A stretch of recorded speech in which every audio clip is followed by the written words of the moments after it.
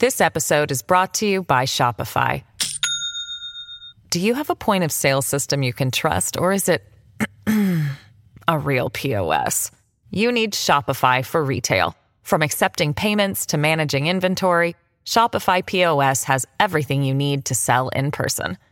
Go to shopify.com/system, all lowercase, to take your retail business to the next level today. That's shopify.com/system.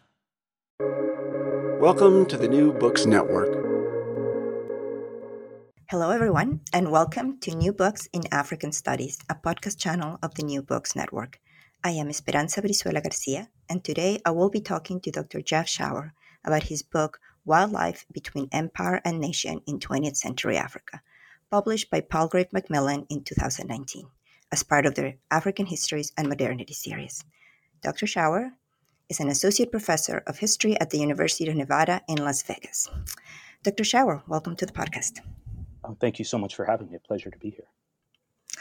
I wonder if you could get us started just by telling us a little bit about yourself, how you became interested in African history in general, and in particular about the history of wildlife in Africa. Sure. So I grew up in a very rural and very conservative corner of Northern California. And I think I came to the study of history in part at least through a couple of experiences in high school that stayed with me. I was part of the first class at our high school to take world history as opposed to European history as a sophomore. And I remember our teacher that year skipping the unit on Africa. And I vividly remember him saying, Africa has no history, so we can just move on beyond this section of our book.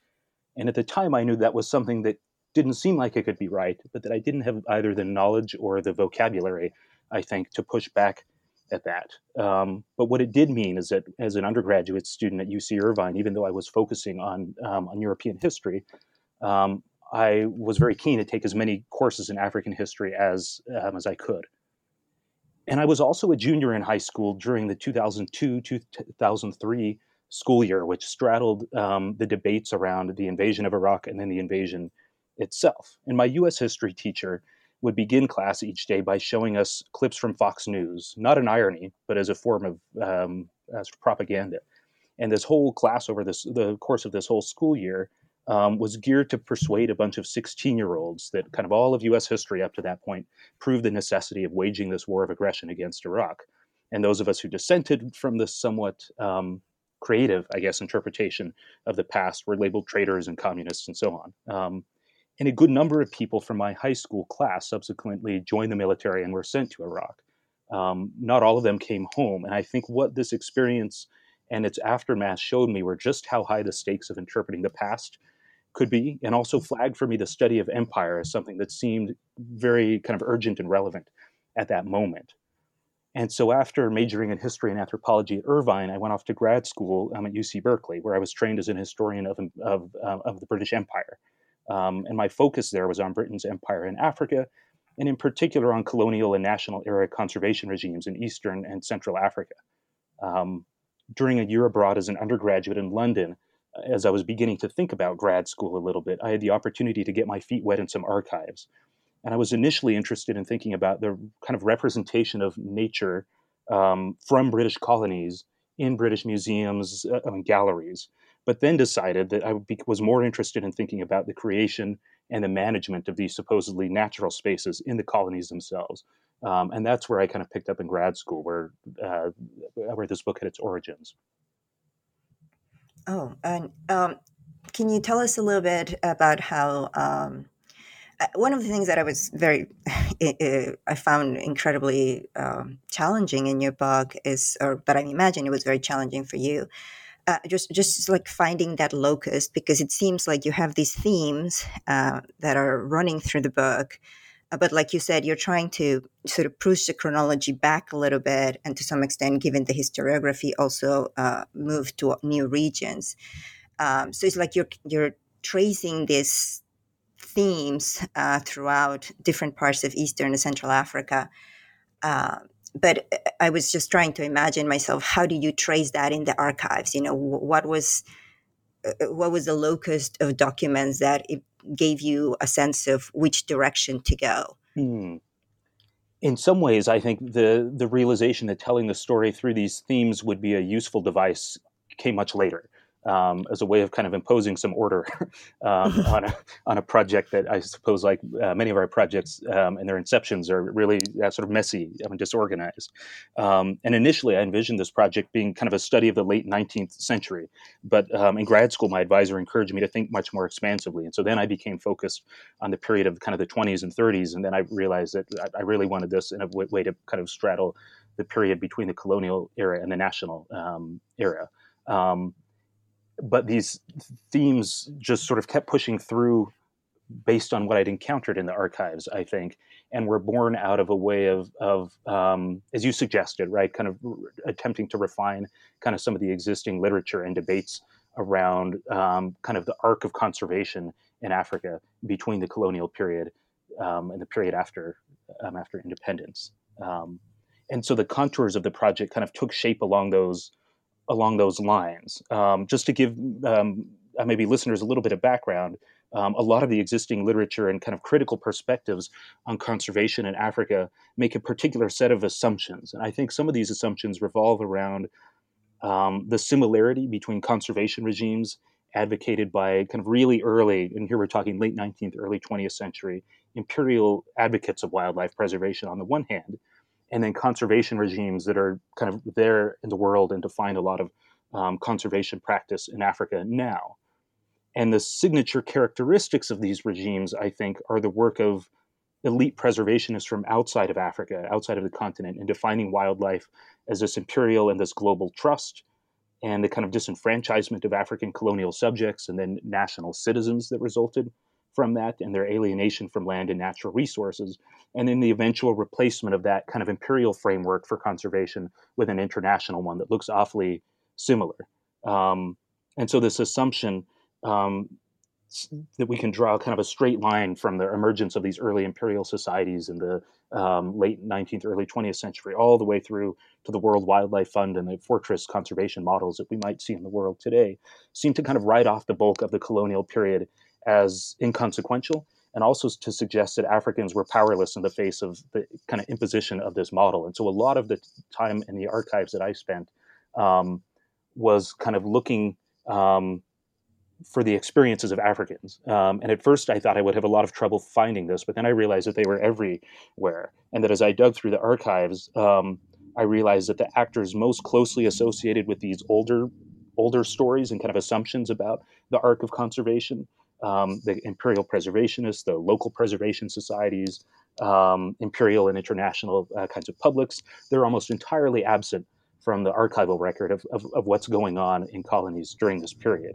And instead, there was this world of competing branches of a complex colonial state that had drastically, in some cases, different views about the place of wildlife in colonial kind of political and moral economies. And it was a world in which African subjects and then citizens across this region of Eastern and Central Africa that I try to look at were really front and center in debating and contesting and also in enforcing the management of wildlife. So it meant kind of a creative reading of the archive.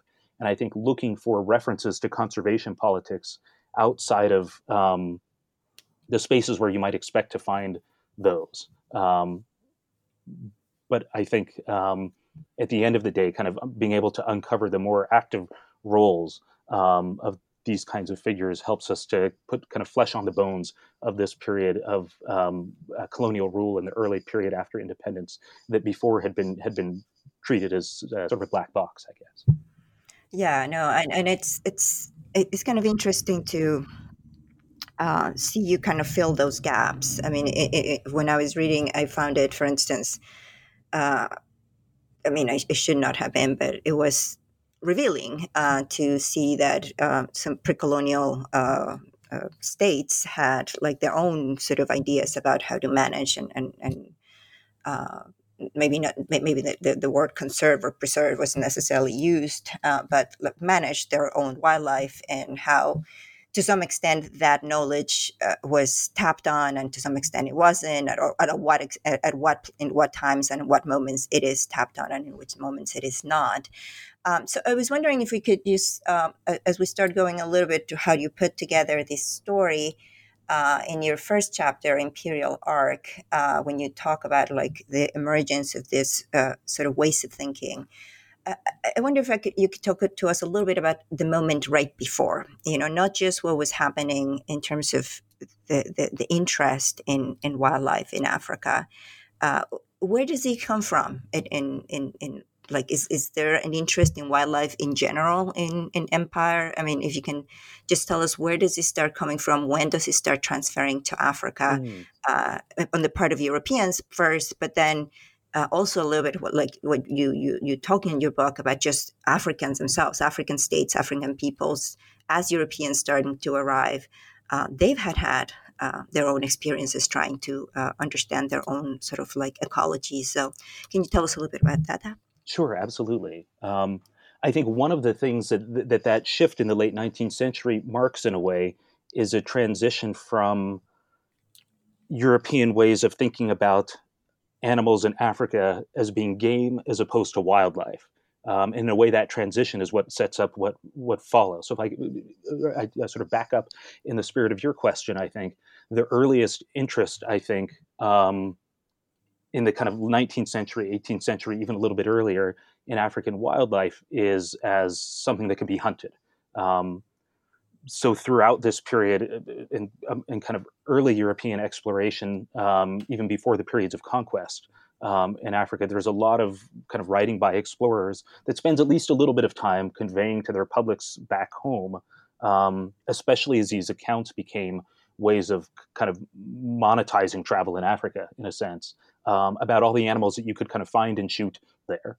Um, and so, if we think about the kind of growth of economic links, or the kind of reconstitution, maybe, of economic links between parts of Africa and Europe during the 19th century, some of this revolves around the kind of growing importance of the trade in ivory.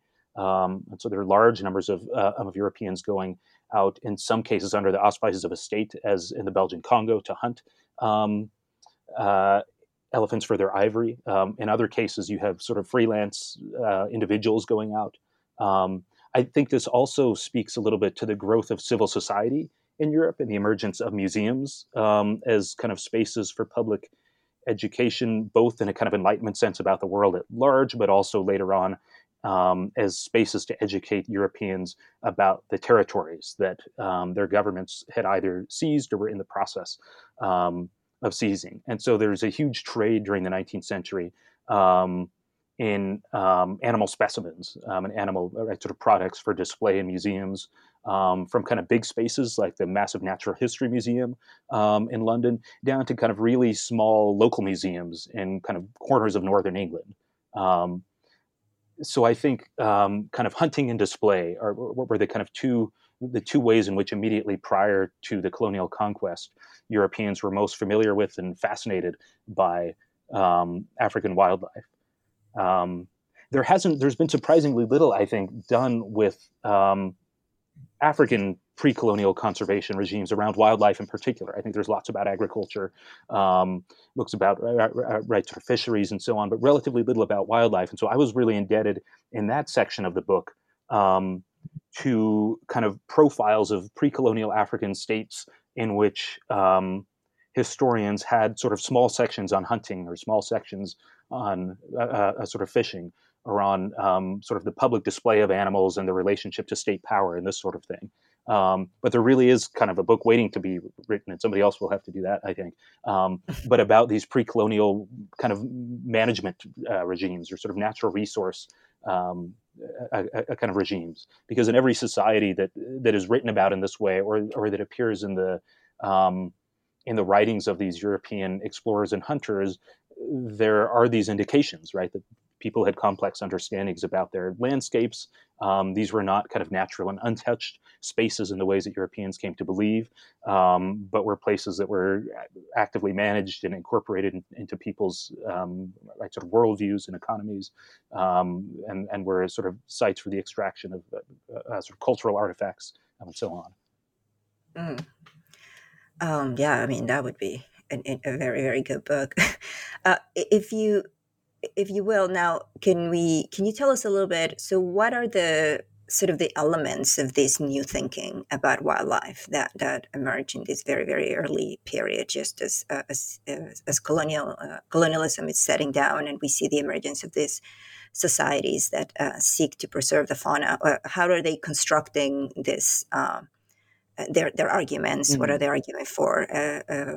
And what is their? I mean, like one of the themes that you trace throughout the book is the relationship of this sort of agents to government agents and to other constituents. So how do we see this starting to configure in this early period?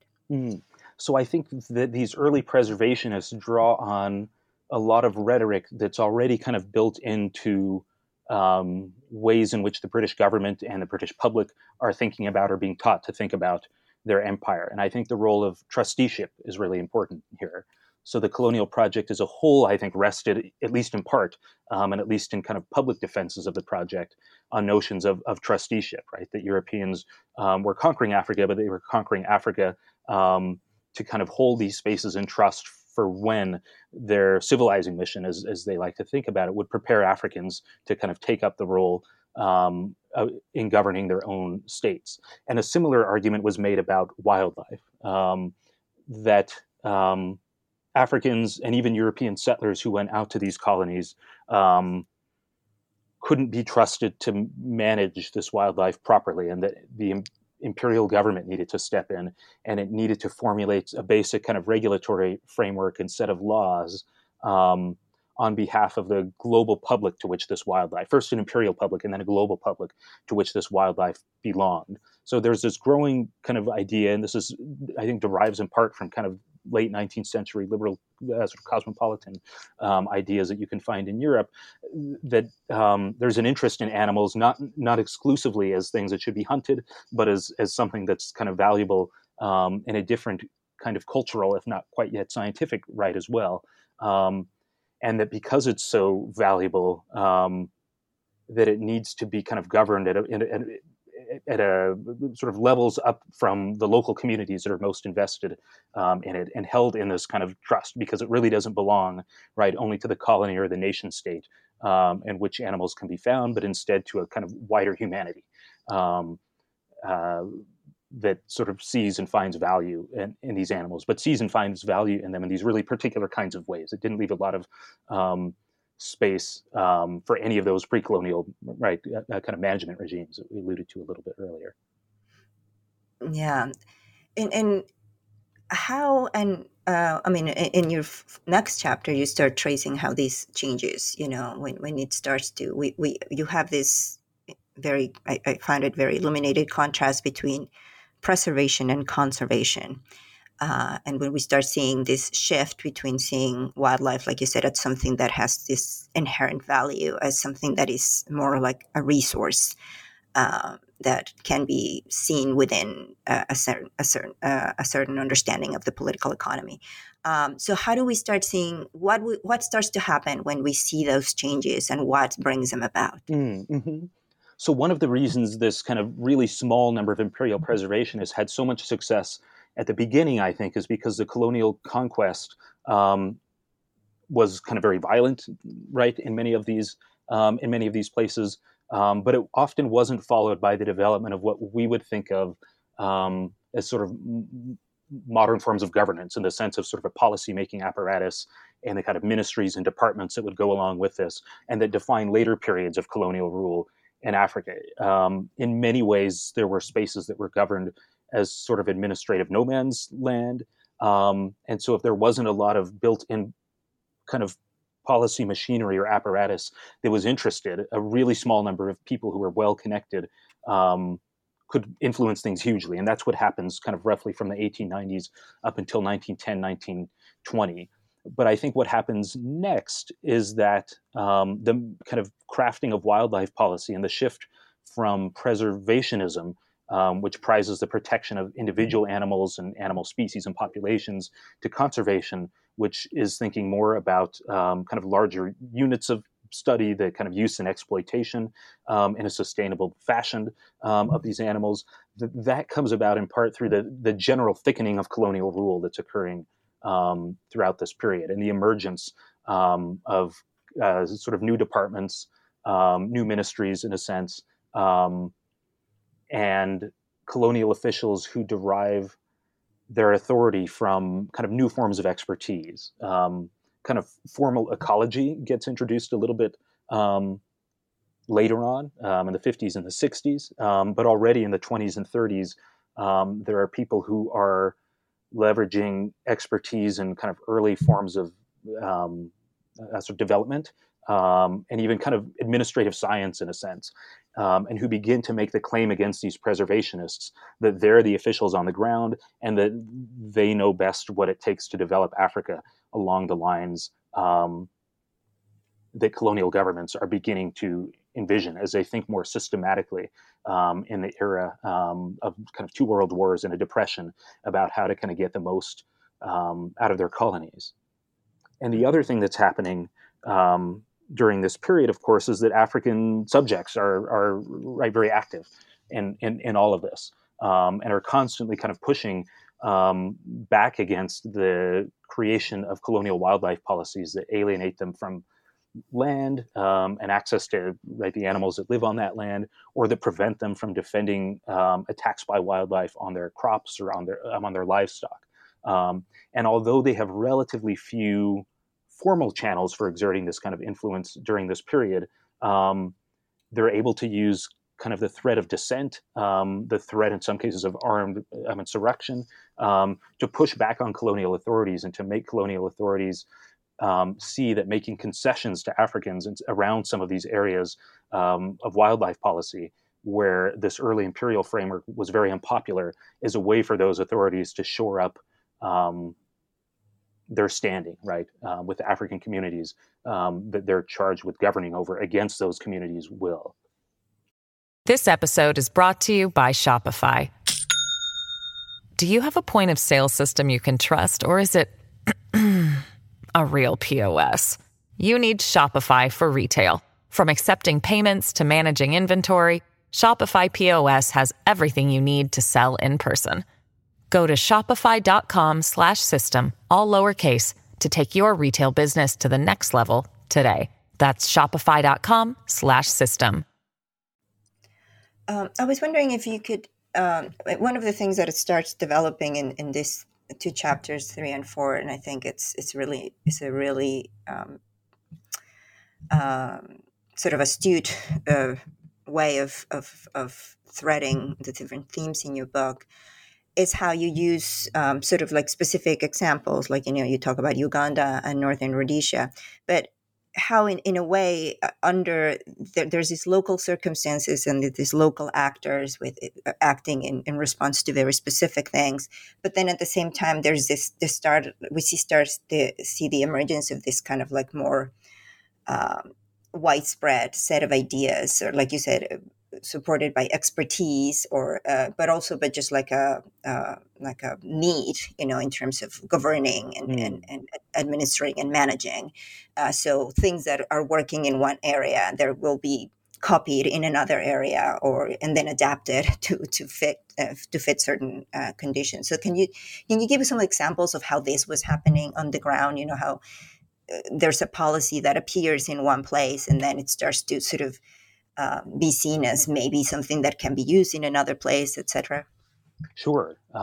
So one way that I tried to chart this is through looking at particular institutions, and the wildlife departments, which early on are game departments, were kind of where I chose to look at this. The earliest game departments in a colony like Kenya are primarily charged with kind of what we would think of as anti-poaching kind of work.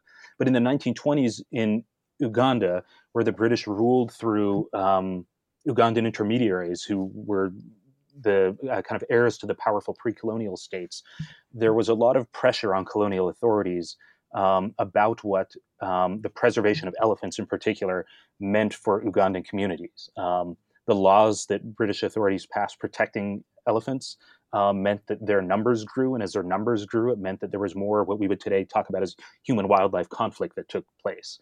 And elephant herds inflicted enormous destruction on the crops of Ugandan farmers. And so in the 1920s, colonial authorities in Uganda created not a game department, but an elephant control department, which in some ways resembled a game department. But its primary task was not so much protecting animals, but was killing large numbers of elephants. It was killing large numbers of elephants in the service of a colonial development project that believed that the retention of large numbers of African megafauna encouraged bad habits among Africans who would be encouraged to continue hunting them, impaired Africans' farming abilities, if that farming ability was essential to colonial authorities being able to extract as much wealth as possible from the colonies.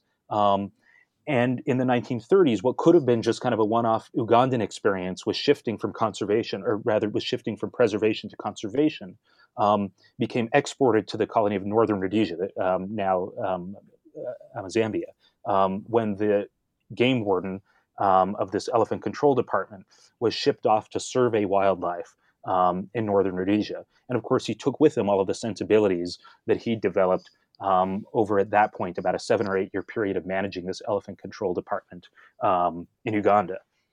And a lot of local preservationists in Northern Rhodesia hoped that this guy would show up and he would encourage colonial authorities there to embrace their ideas for a massive system of new national parks, kind of early trans-frontier conservation areas, and the protection of wildlife. But what this Ugandan warden, Charles Pittman, did instead was to import his Ugandan model and say that kind of what this Northern Rhodesian Game Department ought to be about is facilitating economic and agricultural forms of development and effectively using its resources to separate humans from animals as much as possible.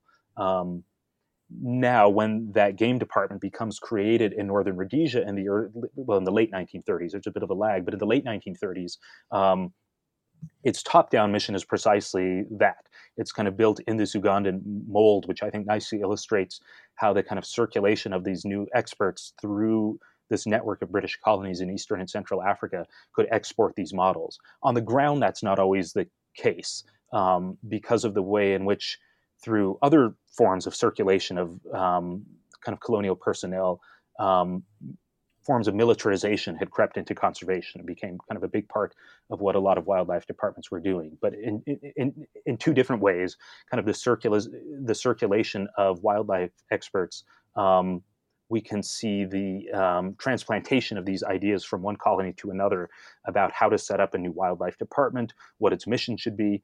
And on the other hand, through the circulation of other forms of personnel, we can see the beginnings of the militarization of conservation, or the intensification of militarization of conservation in these colonies as well, because a lot of these early game wardens and game rangers were former either police or military personnel.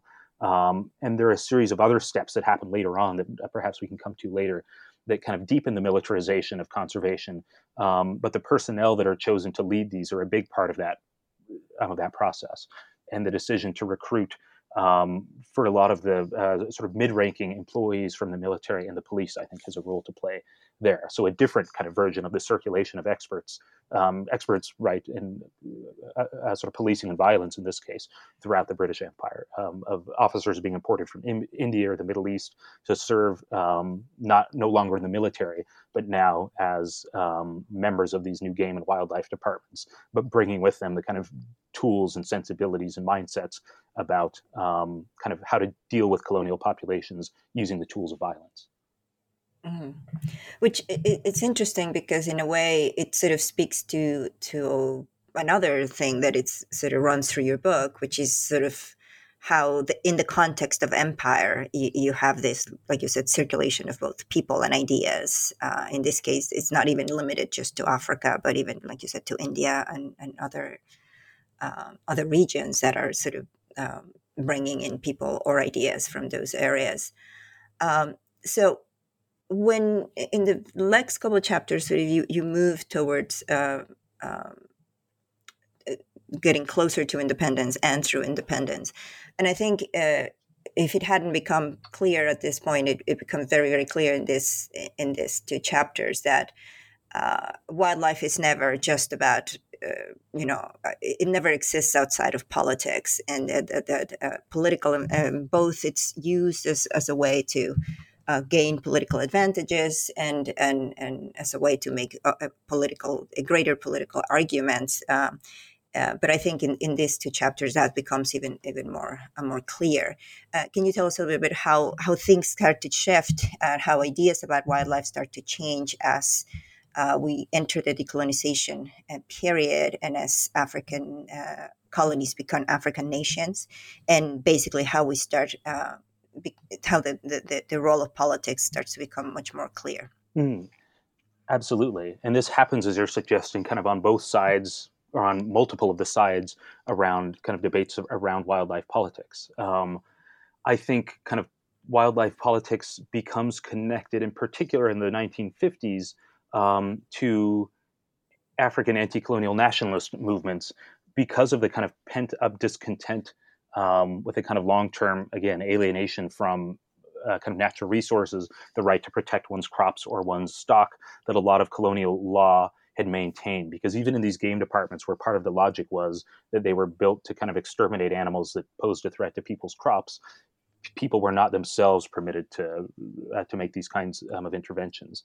And so as national parties emerge and as they begin to identify sort of a suite of issues that they can stitch together to outline these claims and condemnations of colonialism, they realize that there's a very potent one in people's discontent about these colonial wildlife conservation regimes.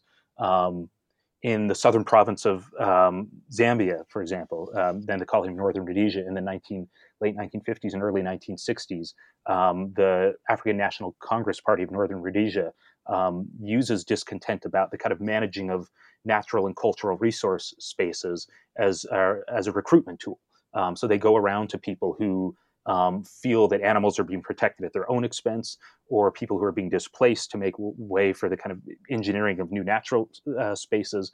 And they offer them membership cards to the ANC and say, right, join on the basis of these complaints, these very specific complaints that you have with this wildlife conservation kind of regime. It's also the case that as the process of decolonization begins to kind of get underway, and as British authorities begin to kind of read the writing on the wall about the coming of decolonization, that there's more creation of formal spaces for African representatives to articulate their views. In some cases, there is a small amount of space made in the legislative councils for African representatives or for people who are speaking to represent what's described as African interests. In other cases, there are kind of lower levels of African provincial or African representative councils, as is the case in Northern Rhodesia. And in the minutes of these councils, you see people offering these really trenchant critiques of these colonial conservation regimes. They refer to the protection of wildlife in these ways as ngombe wa serikali in Swahili, which is government cattle. And these are similar kind of phrasing in Northern Rhodesia. The idea that kind of the colonial state is treating wildlife as though it's valuable livestock at the expense of the well-being of African states and citizens. There's a lot of talk about how these colonial regimes have kind of impacted African kind of culture and livelihoods in negative kinds of ways. So lots of use of both informal and formal channels whereby discontent with colonial conservation becomes attached to kind of a broader package of nationalist complaints about colonial rule. And at the same time,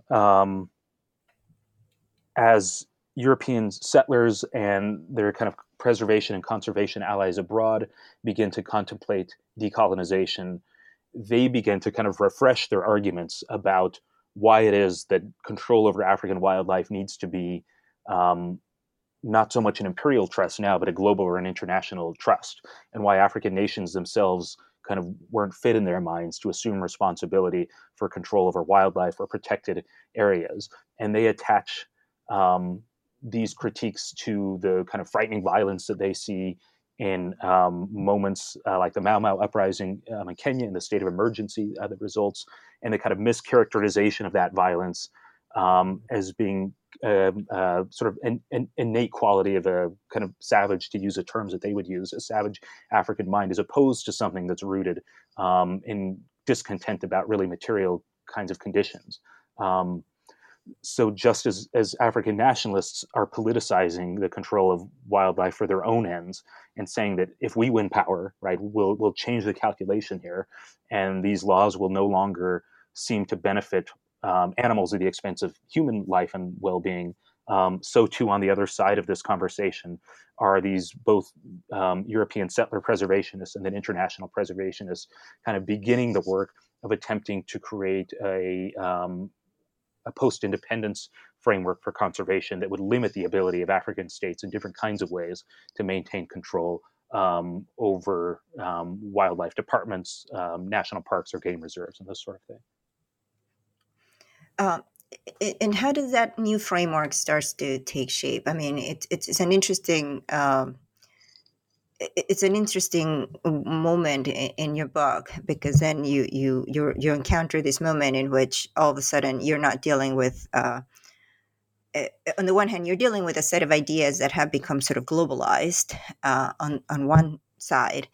But then the other side, you're dealing with this basically multiplication of states, smaller states that are trying to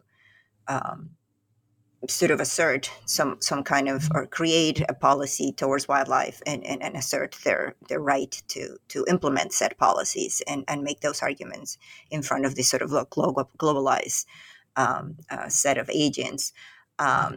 You talk about in the book about parks, conservation parks and the role they play in this new framework and the limitations that this brought with it. Can you tell us a little bit about that? Sure.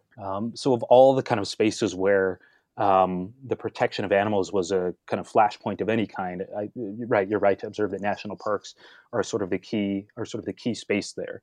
And so control over those national parks after independence became this really contested kind of process. And there were a number of different ways in which this new kind of global alliance of people, some of whom are conservationists, some of whom are preservationists, but all of whom are invested in different kinds of ways in limiting the ability of African governments to control these spaces, a number of different ways in which they go about this. Some of it is through the provision of economic incentives, so kind of tying larger development projects to the maintenance of kind of the integrity of these spaces and hoping that they can win over the leadership of new African states. In other cases, there's a pedagogical approach. The College of African Wildlife Management is an institution that's founded in Tanzania kind of right on the eve of independence. And the idea is that it will be a space to train a new generation, not just of Tanzanian, but also of kind of game wardens, game rangers of the future from all across, in particular, Anglophone Africa, but really more broadly than that even. And to kind of inculcate in this new generation of wildlife officers the sensibilities of the colonial era. And then there are even the more straightforward conflicts over who's able to manage the parks. So as we all know, independence doesn't necessarily mean, in most of these cases, kind of a turning of the page on the colonial era. And in many cases, officials from the colonial era stay in place, whether for a short period of time or a longer period of time. And so the kind of contest over Africanization is another part of this story. The rate at which Africanization, that is a replacement of African employees of parks in particular, should occur is a significant source of debate as well. And then there's a role of science in the parks. And that's one way that I tried to look at kind of the tensions as they emerged in 3 different national parks in East Africa in particular, or in 4 really. There's a organization called the Nuffield Unit of Tropical Animal Ecology that is created with influence by a lot of sort of British ecologists to study the Queen Elizabeth National Park and Murchison Falls National Park in Uganda. The Ford Foundation sets up the Tsavo Project, which is a similar kind of ecological study unit in Tsavo East National Park in Kenya. And then a kind of constellation of international interests fund the Serengeti Research Organization, which is, again, similar kind of body set up in Serengeti National Park. And in each of these cases, you see a kind of a dynamic group of actors come into play. There are these international scientists, there are expatriate game wardens and game rangers who are trying to hang on to their old jobs. And there are new and often very young ministers and civil servants in new African governments who are trying to assert control over these spaces. And so the kind of clashes of authority around these become pretty spectacular in some of these moments in the 1960s. Equally spectacular, I think, is the kind of discontent that scientists have when they realize that their presence in these parks and the work that they're trying to do in these parks isn't neutral, but is rather deeply political, right, in all the ways that one would sort of expect, and that they become drawn into these conflicts as well. And so these three ecological studies became a way of thinking about kind of the role of kind of politics and science in shaping the study of these parks, kind of tension between the idea of those who believe that the park should be kind of left alone in the face of ecological change versus those who thought that they should be managed more, those who thought it was possible to take a purely scientific approach in the management of parks, and those who realized that the eyes of the world were on African states in their management of these spaces. And so there had to be a nod towards public opinion and kind of the formulation of policy and kind of the style of management that was going to take place. I mean, having said this, I wonder if you could sort of, I mean, you had this, I mean, it's a complex set of problems, obviously, and I think part of your book is precisely trying to draw our attention to how it's so much more complicated than just let's send a check to the World Wildlife Fund and hope that the elephants will be safe. And I found it deeply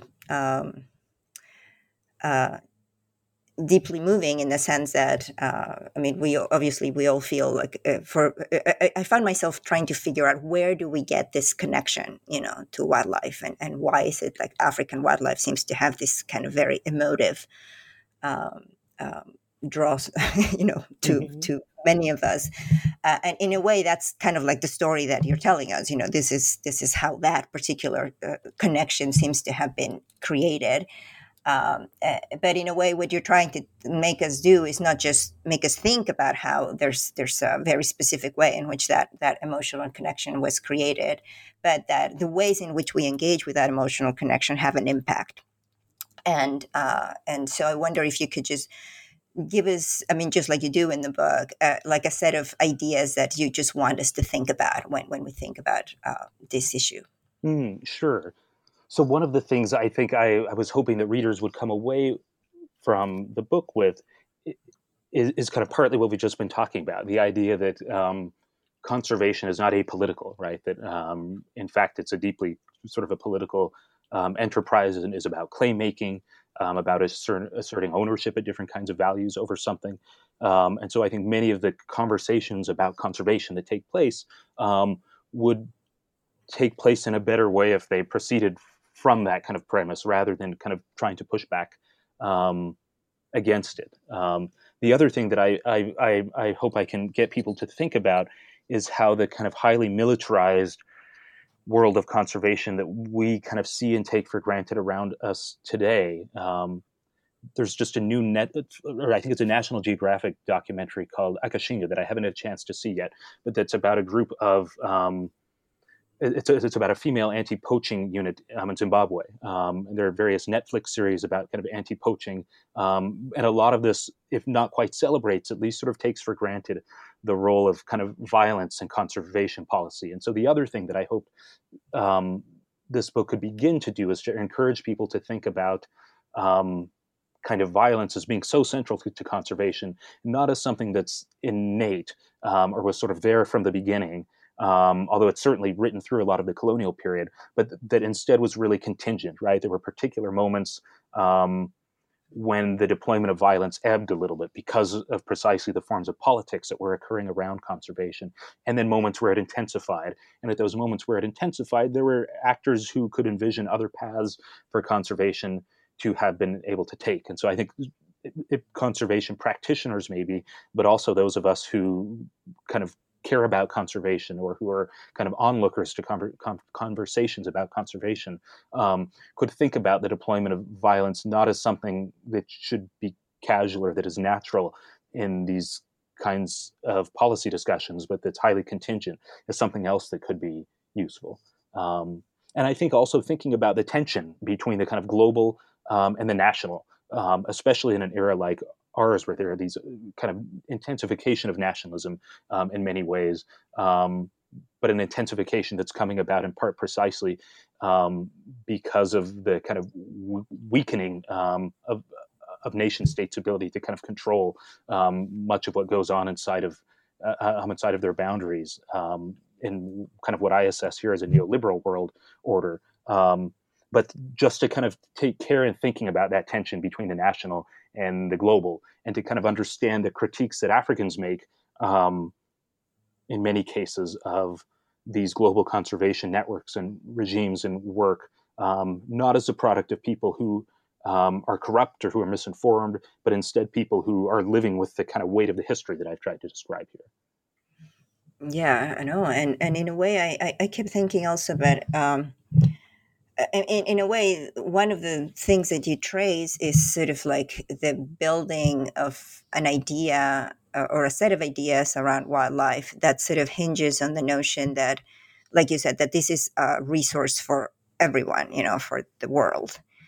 So there's like a kind of community creation type of thing, like an imagined community type of thing happening, but only around wildlife. It doesn't seem to be about like, oh no, we are all part of this community, and this is only a resource for the world in the sense that we're all part of the same world, and it just doesn't seem to extend to like human beings. It just only extends to animals.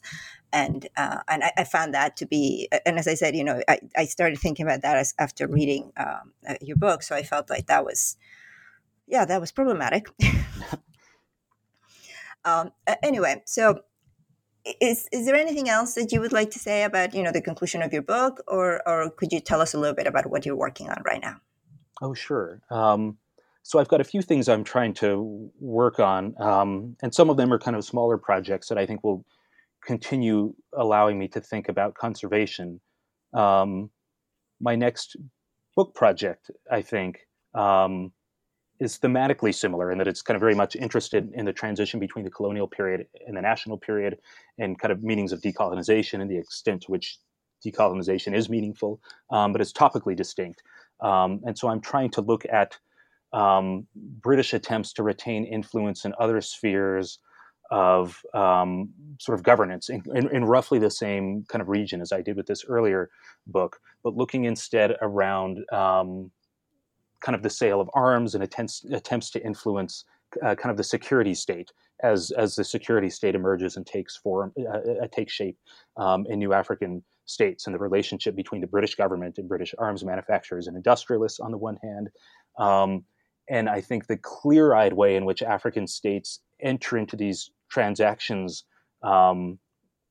with the British and other international interlocutors, believing that they have much to gain from these relationships as well and can control the terms around them. So rather than wildlife, it's instead kind of the manufacture of arms, sharing of intelligence, this sort of thing. But I think some of the same thematic questions that this project left me very interested in answering. I've done a bit of archival work for this project, but I have a ways to go, I think, in figuring out kind of the parameters of it and of what the story is. But I think that's one of the exciting things about having finished one project and being at the beginning of another is starting over. It's very daunting, but I'm also, I think, enjoying it.